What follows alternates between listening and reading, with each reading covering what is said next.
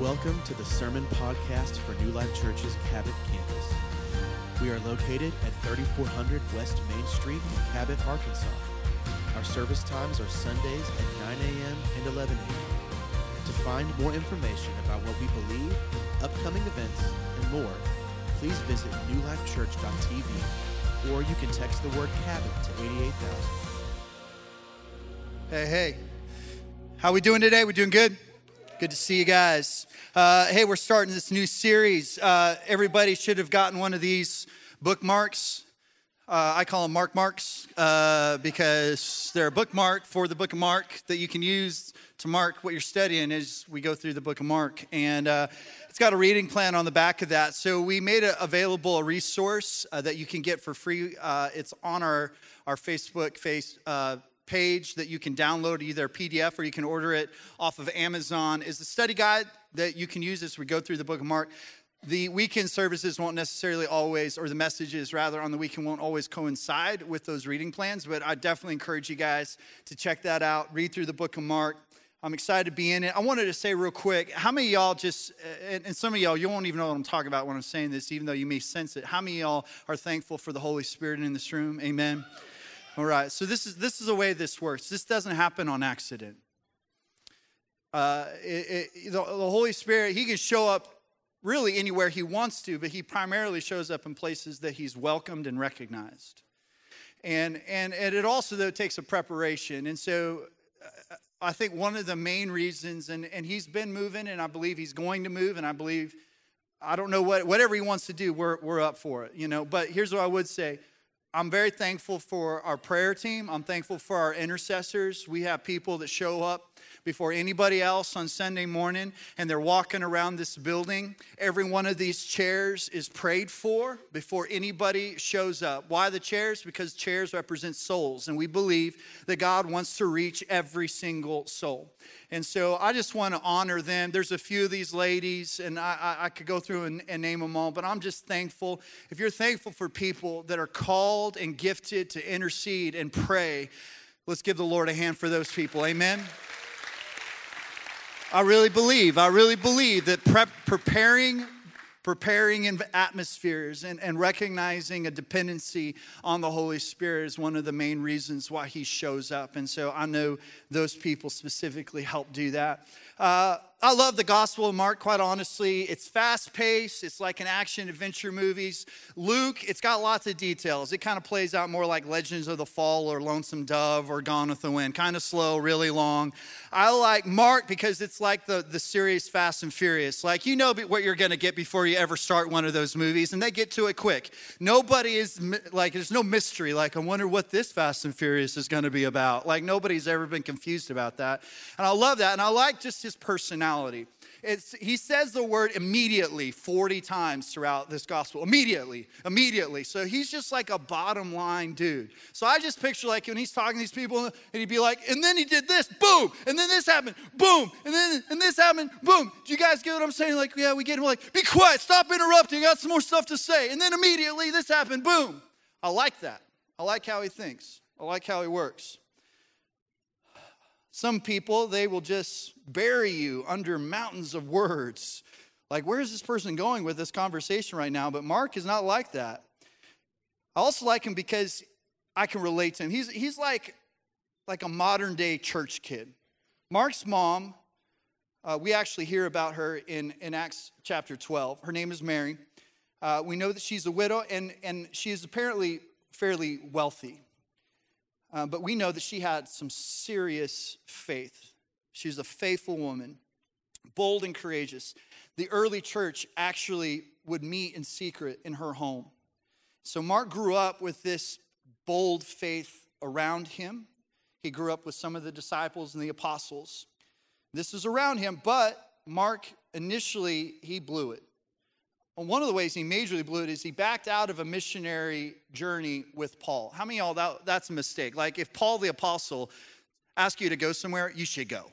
You should probably go on that trip, right? Like in context, we'd be like, no, I heard about your trips, man. I don't want to shipwrecked and all kinds of craziness, right? But he didn't know that. He backed out of that. But really at his weakest point, Mark was a coward. There's a really good chance the scripture says that the disciples, when they were in the Garden of Gethsemane, some of them were so fearful that they ran so hard they ran right out of their clothes. Mark was the guy that ran right out of his clothes because of how afraid he was. Okay? But what's encouraging about all that is even though he grew up with the things of God, he messed up. And then he aced his second chance to be used by God. How many of y'all can relate to that? You messed up. I think we can all relate to that. Look around this room. I just want to let you know all the perfect people have already left our church. We run a couple of them out every weekend, and I think it's great. I think there's a place for them somewhere. But if you look around this room, this is all we are. We are sinners saved by grace that are just trying to ace our second chance. That's who we are. Or some of us, our third chance, or fourth chance, or fifth chance, or whatever number you want to put on it. But we understand that we need Jesus. We need his grace. We need his forgiveness. And Mark understood that. He made a great rebound. Mark was around Peter and Paul throughout the course of their lives and even at their deaths. And this book has a lot of Peter's wisdom in it. But he opens up with a chapter with us getting a snapshot in the ministry, in the day in the life of Jesus. So our text today is in Mark chapter 1, starting with verse 40. I'm going to be reading from the New King James translation. It says this: "Now a leper came to him, imploring him, kneeling down to him, and saying to him, 'If you're willing, will you make me clean?' Then Jesus, moved with compassion, stretched out his hand and touched him, and said to him, 'I am willing, be cleansed.' As soon as he had spoken, immediately the leprosy left him, and he was cleansed. And he strictly warned him and sent him away at once. And he said to him, 'See that you say nothing to anyone, but go your way, show yourself to the priest, and offer your cleansing those things which Moses commanded.'" There were specific sacrifices that were given for the atonement of sickness as a testimony to them. However, he went out and began to proclaim it freely and to spread the matter, so that Jesus could no longer openly enter the city, but was outside in deserted places, and they came to him from every direction. Father, speak through your word. I pray that our hearts would be open. Help us to see what you see. Help us to hear what you would want us to hear. In Jesus' name. Leprosy was Satan's masterpiece. It's like Satan got away and climbed into some cave somewhere and cooked up the most horrible, horrid disease that has ever been known and then unleashed it on mankind. A lot of theologians believe that Job was actually the first person that had leprosy. And we know that the affliction that Job specifically dealt with came straight from Satan. God allowed him to give him these afflictions. And so it was a horrible disease. It's not common in our day, although there are some places, specifically around the India, Nepal area, where there are still cases of leprosy, but none for us here in the Western Hemisphere. Although I would guess by looking at them, armadillos probably carry leprosy. You just look at those things and you're just like, they got something. I don't ever want to touch one of those nasty little things. But in Jesus' day, leprosy was prevalent, widespread. There was no prevention and there was no cure like there is now. Okay, so I want to talk about what leprosy did. First of all, leprosy killed the soul first. Killed the soul.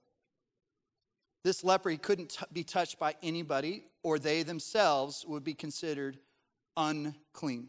Leprosy was considered this outward sign of an inward failure. Imagine everyone looking at you and thinking, well, he must have done something wrong. He failed. He sinned. Something shameful, something secret, and it would be showing out outwardly. This is what they believed through this disease. And a leper was contagious. So he had to isolate with social distance until death. And Leviticus in the law gave the parameters for a leper. In chapter 13, verse 45, the leper must wear torn clothes, let his hair be unkept, cover the lower part of his face, and cry out, "Unclean, unclean." So leprosy is where the whole mass thing got started. For thousands of years, Like people were wearing this to cover up the fact that they had leprosy. But think about that. Even the law dictated that there's no part of your life that can't represent this failure. The clothes you wear, everything about your physical appearance needs to scream, you screwed up. Shame on you. And that's how they were viewed. One of the very first mission trips that I went on, I went to Nepal. And this is over 20 years ago now, but they actually had a leper colony, if you will. There was this compound where they took all the people that had been designated with leprosy. And it was sad because in a modern age, it's like, how in the world could you still need these places? But it had a lot of the same stigma, different religion, but the same religious mindset. And that was, these people, if they had leprosy, then you stayed away from them. And because they felt this shame, a lot of times it would go untreated, although it's completely treatable. Although they have ways to prevent any kind of spread of it. It's no longer contagious. But because these people were kind of isolated away from society, a lot of them had the physical repercussions of having this disease. And so when you walk into this room, it's a tough scene. Because what happens, and I'll get into it a little bit later in the message, what happens is you, from your extremities in, begin to die. You lose feeling, it kills your nerves, your ability to feel pain, and then things just begin to erode. And so a lot of these people, missing fingers, missing limbs, missing their noses, missing their ears, these types of things. And one of the things that I'll never forget as we walk through that place is what began to happen as we began to put our hands on them. As we began to hug them and hold them, you could start to hear an audible cry. And the reason why they were crying is because nobody was ever touching them. Even with having the medical knowledge, people still wouldn't show them affection.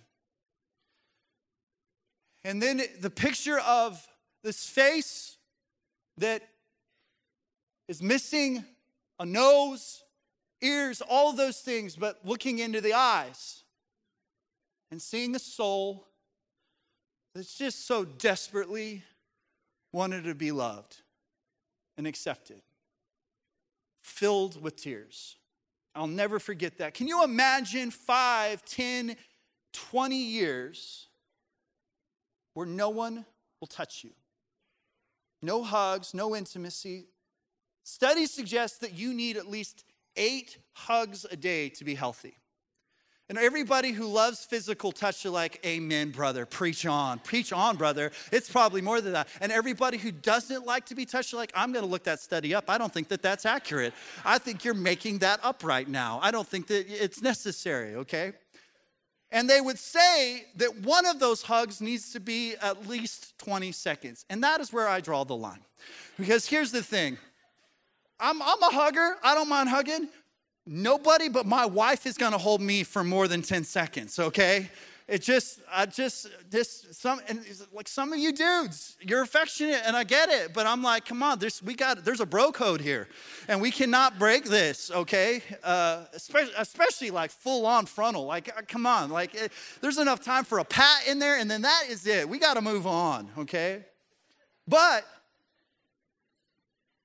God created us to need affection, to need to be touched, to be held.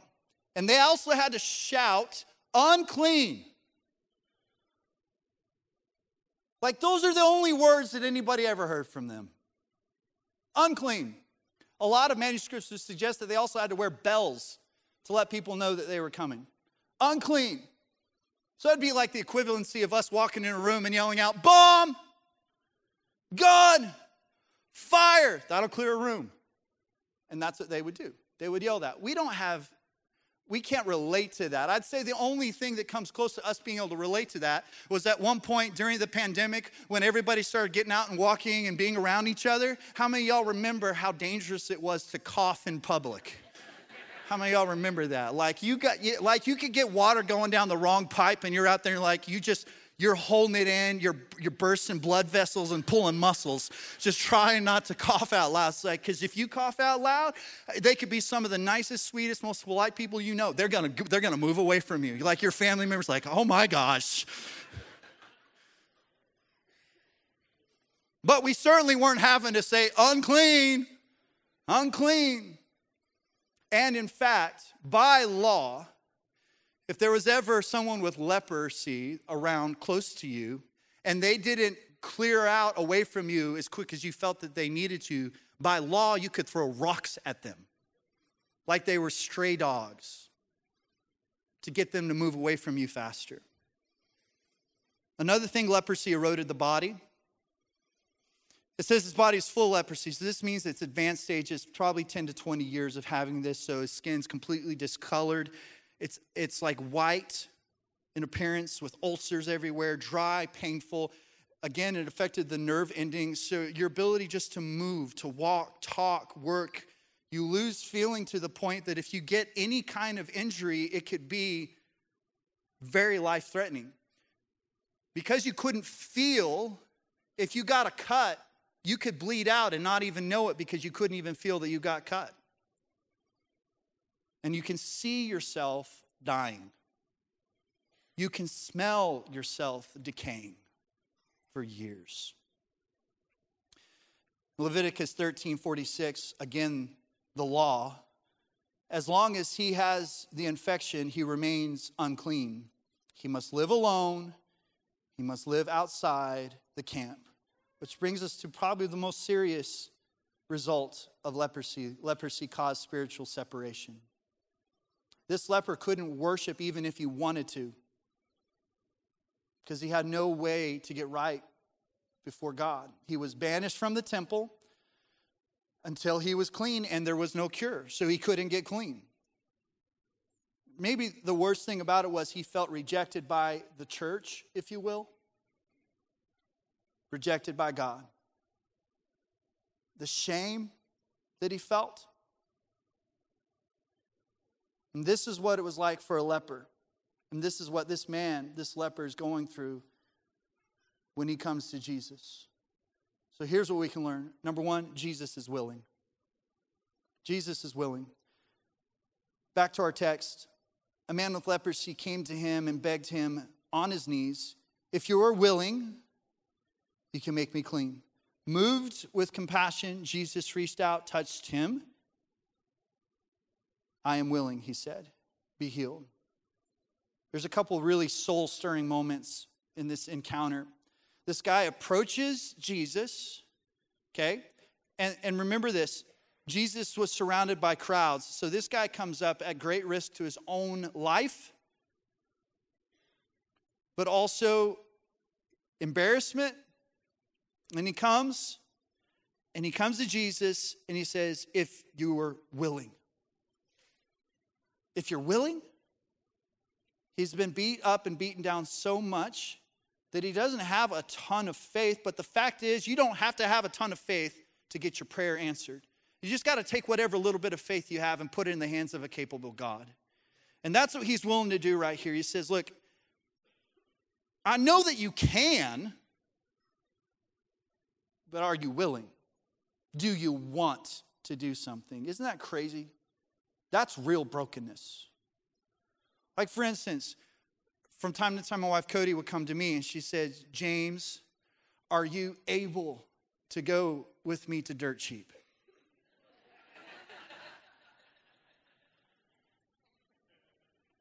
And I'm like, clearly I'm able. I'm able to drive you almost anywhere you want to go. I drive a Jeep. I can take you a lot of places. Am I willing to go to Dirt Cheap with you? The answer is no. I don't want to go. Like, I will drive you down there and I'll sit in the parking lot and you can go on inside, but I don't carry around a hazmat suit with me everywhere I go, and I just don't want. I'm praying that Lord, I pray the Lord protects her every time she goes in that place. I do. And she reminded me after first service that I can't hate on it too much because my whole outfit's from dirt cheap, okay? I want you to know I washed this stuff 6 times before I let it even touch me, okay? But there is a big difference between able and willing. But it says moods with compassion. He says, of course I want to. But that word compassion, this is a question that kind of shook Jesus in his soul. It's like a gut punch because Jesus' love was on the line. Like how he values people is on the line. And I want you to know that no matter what you've done or how ugly that is, Jesus still loves you and he's still willing to reach down into your mess, no matter how messed up it is. He's still willing to heal you. He's still willing to restore you. He's not done with you. And you might feel like a leper, but he's still a willing Savior. It's kind of like when a mother is holding her newborn or her baby.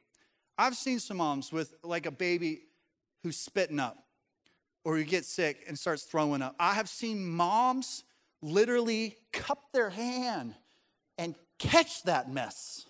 Like I've seen Cody literally like gather that stuff up like her hand's a squeegee and like put it in her hand. Do you know what most dads do when that starts happening? They're just looking for somebody to hand it. It doesn't have to be the mom. It can be a complete stranger. Take it. They're looking for a stranger and a garden hose. That's all they can think about at that point. Just get it away from me. There is a willingness built into the soul of a mama. And you're seeing that same kind of compassion and willingness with our Savior in this story. Of course, I'm willing. And this is what lepers and sinners like us have in common. He's willing. Psalm 86:15, but you, Lord, are a compassionate and gracious God, slow to anger, abounding in love and faithfulness. He has compassion for those that are sick, and that's why he still heals. He has compassion for those who are oppressed, and that's why he still delivers. And he has compassion for those that are bound in their sin, and he still saves people from their sin, no matter how bad that sin is. Number 2, Jesus cleanses our soul. Verse 41, filled with compassion, Jesus reached out his hand and touched the man. I am willing, he said, be clean. Immediately the leprosy left him, and he was cured. Now, there was a lot of ways that Jesus could have healed this guy, right? Like, for instance, could he just speak and the man be healed? Yes, absolutely. Could he just think it and the man be healed? Yes, absolutely. Could he have given him a specific task, like you need to go dip yourself in a sea to be healed? Yeah, he could have done that. In fact, at one point, he gave a similar instruction to that to somebody to be healed. But he didn't do it that way. He does it backwards. He touches the leper, then he heals him. Do you understand what that meant in that moment? Because the law clearly states that as soon as you touch someone with leprosy, you're unclean.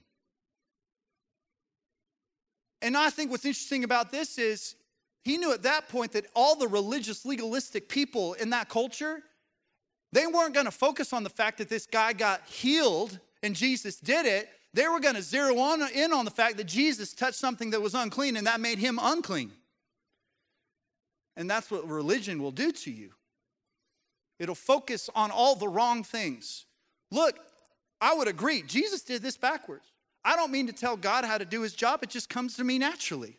But I would have told him, like, why couldn't you heal him first and then touch him? That would have saved you some hassle. Like, heal him, then hug him. But that wasn't the way that Jesus did it, because Jesus understood what was going on in this man's soul. He sees us from the inside out. He sees the condition. Just like he sees our body, he sees our soul. And this man is broken and bruised, and he's hurting on the inside way more than he's broken and hurting on the outside. You know, in the animal kingdom, even animals use touch to comfort and clean and bond, direct, survive. Babies, their physical growth, even their immune system is attached to physical touch. Like when kids, when you get hurt, you just need mom. When you get scared, you just need dad. God has wired us to need these kinds of touches. I remember when Cody and I were dating and the first time that we ever held hands. Hello. I mean, it was electric. It was like, that's it. This is it. This is it forever. Power couple, here we come. A touch based in God's timing and aligned with God's will and his word and led by the Holy Spirit is one of the most powerful things that any person can ever experience. Because it's so much more than physical. It connects to your soul. That's why you have to be so careful that you don't let other kinds of touches outside of God's plan, purpose, design of his word, outside of his timing and just based on your own want, desire, and lust to get you touching outside of God's plan and purpose, because you still create something strong. It just won't be something strong birthed in what God says. It'll be something birthed in what you wanted. But either way, it's powerful. It's powerful. God doesn't want you just to know his love on an intellectual level. He wants you to know his love in the way that you can feel it. And by the way, how does God still touch people? Well, he does it in his presence. And sometimes his presence is so tangible, it feels like you can feel him touching you. But you know how he does it most of the time? Raise your hand if you're a Christ follower. He uses us. That's how he touches. The hands and feet of Jesus is not just a cute cliche. It's meant to be. He uses us. He leads us by his Spirit to be this touch that reaches people's souls. It's God's love, and it can literally heal souls. And that's what's happening in this story. Zephaniah 3:17 says, "The Lord your God is in your midst. The mighty one will save. He will rejoice over you with gladness. He will quiet you with his love. He'll rejoice over you with singing." That's a touch from God. One touch from Jesus, and this man's soul is cleansed, power washed. And I believe that you're just one touch away from freedom, healing, and restoration. Your marriage may be suffering. It needs a touch from God. One touch, and this leper is healed. One touch, the woman with the issue of blood, healed. One touch, and Thomas's doubt, healed. One touch. Number 3, Jesus is our exchange. Have you ever seen someone suffering and you wish you could switch spaces or spots with them? Like, it happens to me a lot with my family. Like when one of my kids is having a difficult time, I've thought many times, I wish I could take their spot. Okay? Now, I know a lot of us men would say, hey, I would love to do that. Like if my kid was sick, I'd like to take their spot. But all the wives know that that's a bad idea. Because men are some of the worst when it comes to being sick. We are some of the biggest wimps and babies that have ever existed. And any man in here that's offended by that, you're probably one of the worst ones. you're probably so difficult to take care of when you're sick. And so the wives are like, hey, why don't you take on like they broke an arm? You can do that. Switch spots with them. When they're sick, I'll take that one, okay? I'll switch spots with them because the women, they just do better with that kind of stuff. Remember? Just all carrying around, it's weird. But I felt that way. Especially other stuff. One of my kids getting bullied, let's switch spots, buddy. Bring it. Bring it. Something like that. You can imagine if us as parents and our weakness and our frailty and our inability to be good parents, if we have felt that way, can you imagine what the Father heart of God feels towards us? Well, we don't have to imagine. We see all the evidence of what he's willing to do. But this is what it says in verse 45. However, he went out and began to proclaim it freely, to spread the matter so that Jesus could no longer openly enter the city, but was outside in deserted places, and they came to him from every direction. Okay, so first, we all come to Jesus as a leper. Every one of us. That's what we look like. Dead in our sins, decaying in our sins, we come to Jesus. We all look like leprosy to God. In Isaiah 1:5-6, it says, why should you be beaten anymore? Why do you persist in rebellion? Your whole head is injured. Your whole heart is afflicted. From the sole of your foot to the top of your head, there is no soundness, only wounds and welts and open sores, not cleansed or bandaged or soothed with olive oil. This is speaking to the condition of all of us apart from Christ. And this is why it's so silly to compare ourselves with anyone else. More specifically, to compare our sin to someone else's sin. To compare our leprosy to someone else's leprosy. Well, I may be a leper, but their leprosy is way worse. Like I might have lost a few fingers, all right, but man, are they messed up. It's ridiculous. But that's a lot of times what we do. We all come as lepers in need of a Savior. But there's something subtle that happens right here. But it's also a foreshadowing of what Jesus was going to do forever. There's an exchange and a trade that happens. Because the leper starts off in lonely places and ends up in public places, while Jesus starts off in a public place and ends up in lonely places. The leper starts off with a severe limitation placed on him and ends up with all limitations taken off of him. There's an exchange where Jesus meets him with no limitations and is now limited. A trade is happening. There have been some bad trades that have happened throughout history. Like, for instance, the Red Sox sold Babe Ruth to the Yankees for $100,000 so that the owner of the Red Sox could direct a musical that he liked. I think trading a musical for anything is almost always a bad idea. I'm just going to throw that out there. Okay? Here's another bad trade. It's rumored that in the 70s, Arkansas traded thousands of turkeys for rattlesnakes from Oklahoma because we had a rodent problem. That is the worst trade that could ever, they probably traded some meth too because it is Oklahoma, they got that going for them. What a horrible trade. But this trade, the trade that Jesus does for us, it's a bad trade.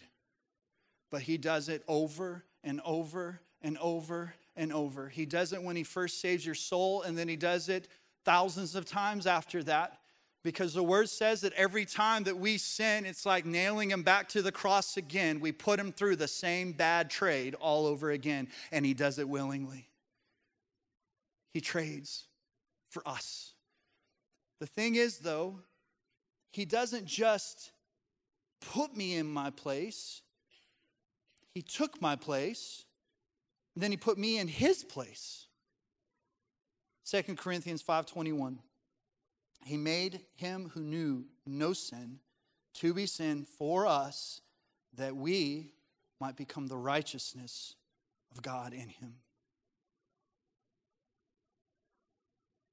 See, no matter how you see yourself, this is the truth. God still sees you like a cherished son or daughter. He sees you as his own, his beloved, his favored. One of the things that I speak over people when they're getting water baptized, because it's a great moment where there's a physical representation of something that's already happened in their soul. And that is that when God sees you, he sees you the same way he sees Jesus. He sees you as he sees Jesus.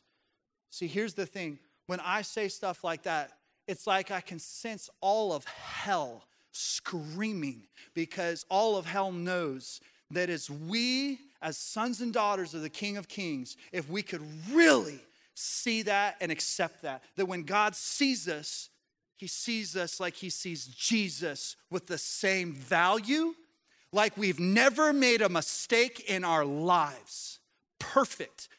When God sees you because of Christ, that's the way he sees you. And if we knew how to accept that, the enemy knows his plan is done. We're going to fulfill our purpose. We're going to fulfill our calling. And the church is going to be the church that Jesus is pleased and honored and proud to come back to, when there's more and more people that understand who we are in Christ and in Christ alone. And that is some good news if we accept it. Let's close our eyes, bow our heads.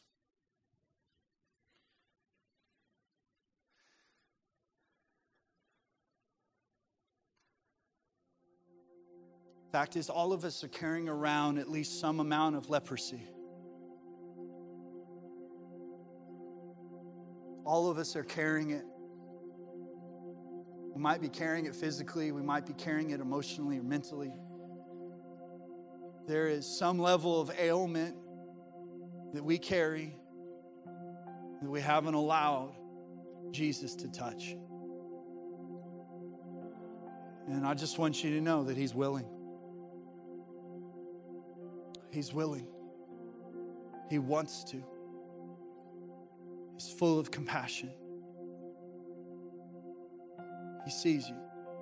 He values you. But there are more than likely at least a few people in this room.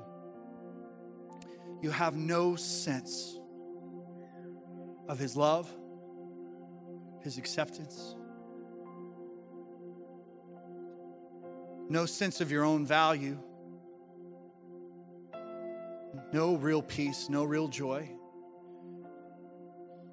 And the reason for that is because you've never thrown yourself at the feet of Jesus. You've never humbled yourself at the feet of Jesus and just said, I need you. I need you. I'm ready to just surrender my life. Because there's probably at least a couple of people in this room, you've never asked Jesus to be your Lord and Savior.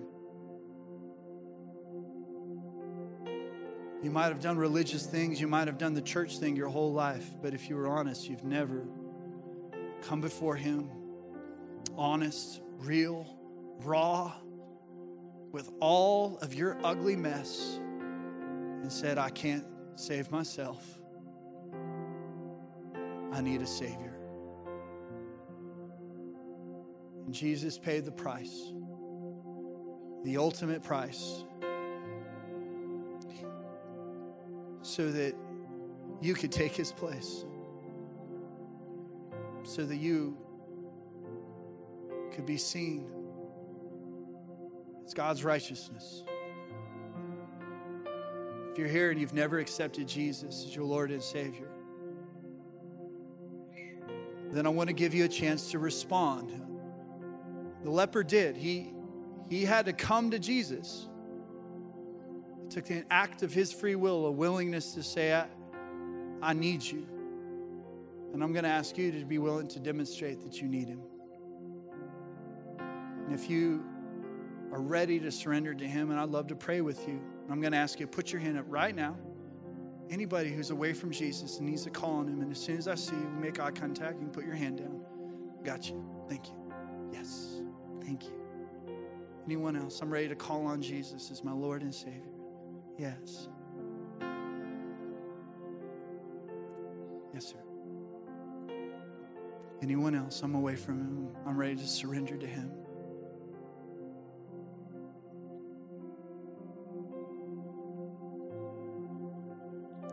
Got you, dude. Thank you. Anyone else? Ready to surrender to him as my Lord and Savior? Ready to have my touch from my Heavenly Father? Anyone else? Okay, buddy. Got you. Yeah. Thank you.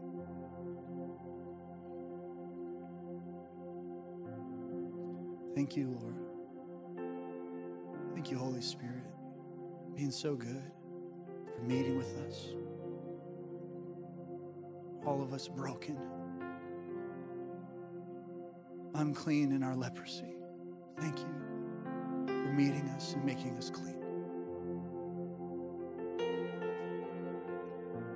Anyone else might be just a little bit stubborn, kind of resisting it, but you know the Holy Spirit's telling you that this is it, this is your time. I just want to encourage you. I know what it's like to be stubborn, and I just want to tell you, as someone that knows what it's like to be stubborn, this is not the moment you want to be stubborn. So let's just be humble together. Anyone? I need him. I need to call on him. All right. Let's pray with them. If you don't mind, let's just pray it out loud. Everyone say, Jesus, I need you. I'm broken. I'm a sinner. I can't save myself. I believe that you died on the cross. You paid the price for my sin. I ask for your forgiveness. I believe that you rose from the grave. You defeated sin. You defeated death. So that I can have the hope of heaven, but so that I can live free. If I make mistakes, and I know I will, I can always turn to you. You are faithful. I surrender my life to you. Be my Lord, my Savior, my best friend. Father God, I thank you for every person that just prayed that prayer for the first time. I thank you for the honor and privilege it is for all of us to pray with them. And the truth is that all of us, including some of us that have been believers for a really long time, we got to remember, we forget so easily that we're still broken. We're still in need of a Savior. We still have a tendency to pick up our own sicknesses and carry them around with us like shame and guilt and condemnation and offense. We carry those things. So God, thank you for giving us the opportunity to come back to you and remember that you're a good God who's willing, and you touch us, and you're still full of compassion for us. We thank you for that. I pray you just continue to minister, Holy Spirit. In Jesus' name, amen.